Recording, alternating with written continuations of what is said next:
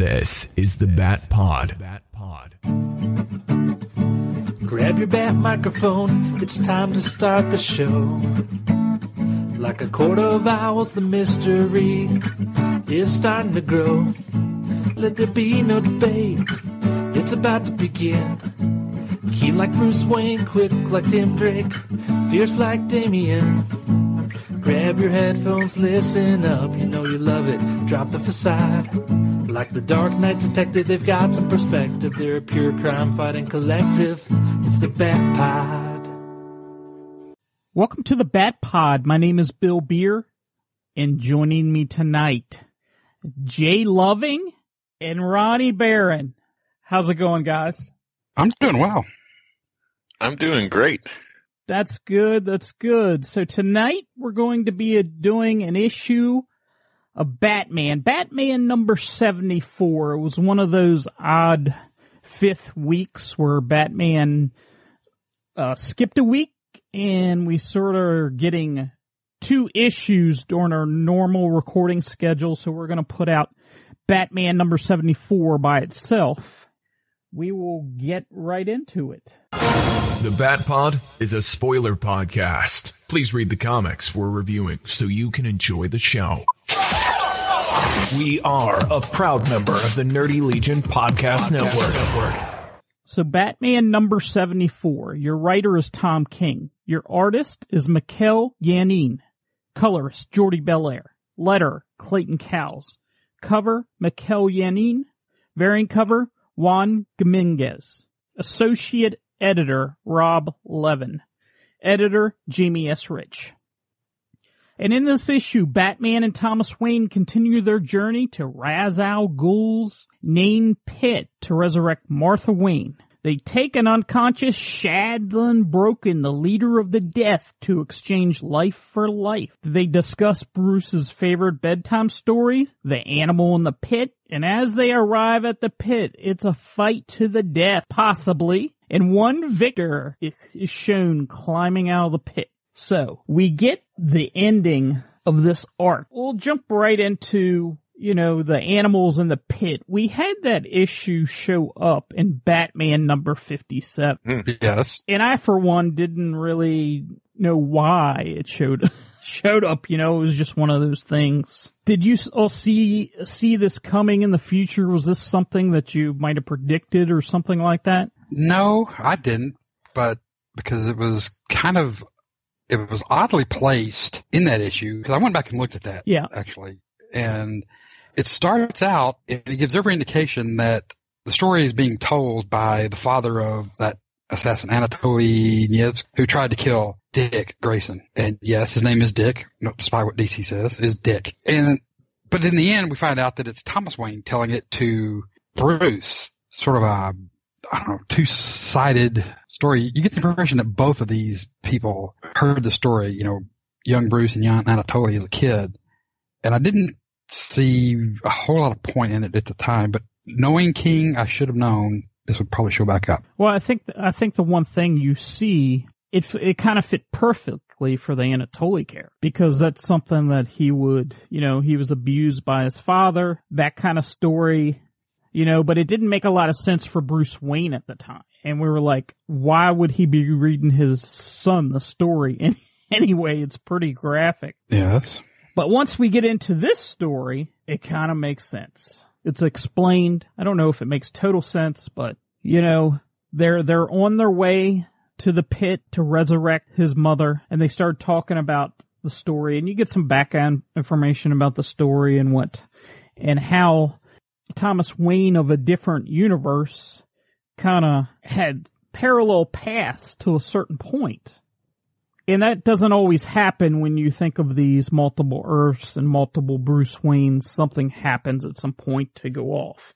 But I guess it was later till this actually went off, that path. So I had a question about that. Yeah. Actually. So how does Thomas Wayne from a different parallel universe know that our version of Bruce is his favorite story? I mean, couldn't it be that just his Bruce, it was his favorite story? It's possible. I guess he was assuming You know, as I was saying, it's like both timelines are parallel until they get to the night of the shooting. Right. And then they go into different directions. But it would seem like it would be different altogether, you would think. Right, yeah. But yeah. Now correct me if I'm wrong, but doesn't Martha become the Joker in that universe? Yes. She becomes the Joker in that universe. So is this our Martha? Yeah, this is our Martha. Okay, because that'd be really weird. Yeah, if you she wouldn't want to to resurrect her because she's nuts. Yeah. Well, I mean, at this point, Thomas is pretty nuts too. Oh yeah, kind of. yeah. I mean, he explains to Bruce that he needed to be broken. He needed a low point. He was addicted to Batman. He needed to learn to put away that love and sympathy like he did and be practical, if this is what practical means, and they can be a family again. Yeah. Of course they can. Yeah, of course they can. Because that happened, it's all unicorn and rainbows in comic books when that happens. So when they get to the pit, Bruce mentions that the reason that he liked the book wasn't because it was so dark and the horror of it, that there was hope every time the book was read to him. His hope would be that somebody got out of the pit. That was his hope for the story. And then he starts fighting Thomas Wayne. And when Thomas lands on the coffin, you find out that Bruce buried his mother's body when he was sleeping and filled it up with rocks. A box of rocks. Which is pretty genius. Yeah, it is. Is it? I mean, that kind of struck me as a weak part of the story, because it's like, okay, you buried your mother and you filled your coffin with a box of stones, and he didn't wake up. It just seemed like that's a lot to believe. If the shoe was on the other foot and Batman was asleep, I don't think that he would like be so sound asleep he wouldn't notice. That's true. Yeah, good point. True, but this version of Thomas Wayne is pretty much as much Batman as Bruce is. Yeah, I mean, as far as strengths and the skills. So that's kind of what I think as far as the story goes, they needed something in the story to make sure Martha gets back into her grave. Right. I mean, they needed to, because there was no way whoever gets out of the pit was going to carry that coffin back up. Right. Down is easy, up is a little hard, but yeah, we get a fight there at the end. Mm-hmm. We don't know the results of that fight, and we see a hand coming out of the pit, and it basically ends. Who do we think got out of the pit? I'll play devil's advocate here. Okay. Thomas could be coming out, because since we're starting the City of Bane arc, the next issue, Thomas could be coming out of the pit as to where Batman already knows about this Ra's al Ghul pit. So there could be an underground one as to where he's playing possum and he's actually has the upper hand. Or there could be like secret tunnels or something that... Right. So Thomas thinks that he won, but in all reality, Batman's going to pull the old cowl over his eyes and Bane's eyes. It's possible. That's as feasible as anything. Yeah. I know they wanted to show you somebody got out of the pit in relation to that story. That's right. That's the biggest thing. But yeah. Well, yeah. I mean, the first immediate thought when I read it was, well, how could it not be Bruce? Yeah. But then I was like, well, no, there's a lot of ways it could not be Bruce and still fit into the story. But how? Who knows? No, and it might never be explained. And the only reason I say that it could be Thomas coming out is because these past 73, 74 issues, nothing's ever what it seems to be. No, that's true. That's true. So everybody is like, oh yeah, it's going to be Bruce coming out of there. Then it's actually Thomas who pulls himself up out of there. And then, 2 or 3, 5 pages in, we get to see Thomas actually fell into Bruce's trap that he's had all along, and he can go underground and probably beat Thomas back to Gotham through the tunnels or whatever. Right. And would you want this to, if it did end this way and Bruce gets out of this pit and Thomas Wayne, whatever happened to him, we don't see him again, it feels like we got a little short-handed on the Thomas Wayne story. That's what it would feel like to me, personally, because, you know, I really want to see Bruce get back to Gotham and be able to defeat the not knowing. If this is the way it's going in, the not knowing, I guess it's okay, but maybe that's the whole purpose. Yeah, right. So here's what I think happened. I think Bruce is coming out of the pit, and I think that we get your Hollywood ending, you know, for your Batman movies where it's an accidental death. You know, he didn't kill him on purpose, accidental death. He lost the grip of the Joker's hands, you know, that sort of thing. But of course, we're just guessing here. I don't know. It seems lame if they do that. But Yeah. I don't know. They're just gonna let it go unexplained. Right. And then he'll come back another day. It's comic books, so nobody can stay dead forever. Yeah. So you don't know what happened to him unless Bruce has like a sentence, you know, like they did for the KG Beast where he left him out in this cabin. And then they said a few issues later that the FBI or the CIA was there they were watching him, so they were able to save him. Yeah. Sort of thing. But. Yep, we've seen it before, right? Yes. Yeah. Well, I mean, you can write any story and then issues later that story never happened or change how that story's ending happened. I mean, it happens all the time.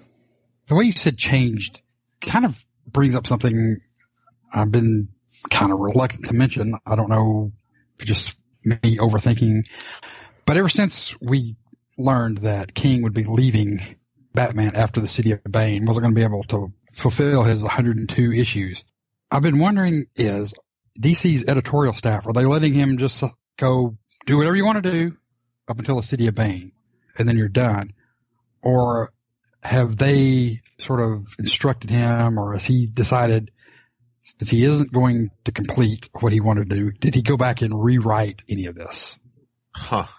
Maybe a moot point. I don't know. Something that's.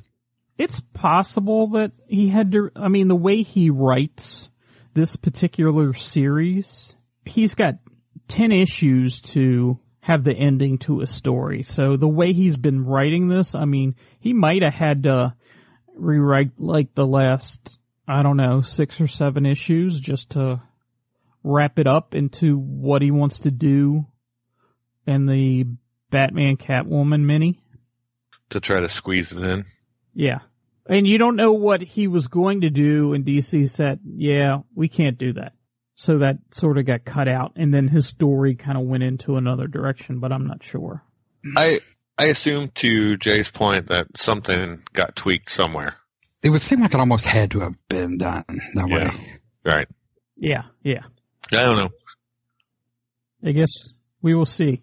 So as always, the art in this book is spectacular. I love the Batman with just the cowl on. Yeah. He kind of looks intimidating. It also has that kind of older Golden Age kind of vibe to it too. Like it's cool, but it's also kind of cheesy, corny-ish as well. Mm-hmm. I don't remember the issue, but the issue I was thinking about was like where he was wrestling. I think it was actually with Ra's al Ghul.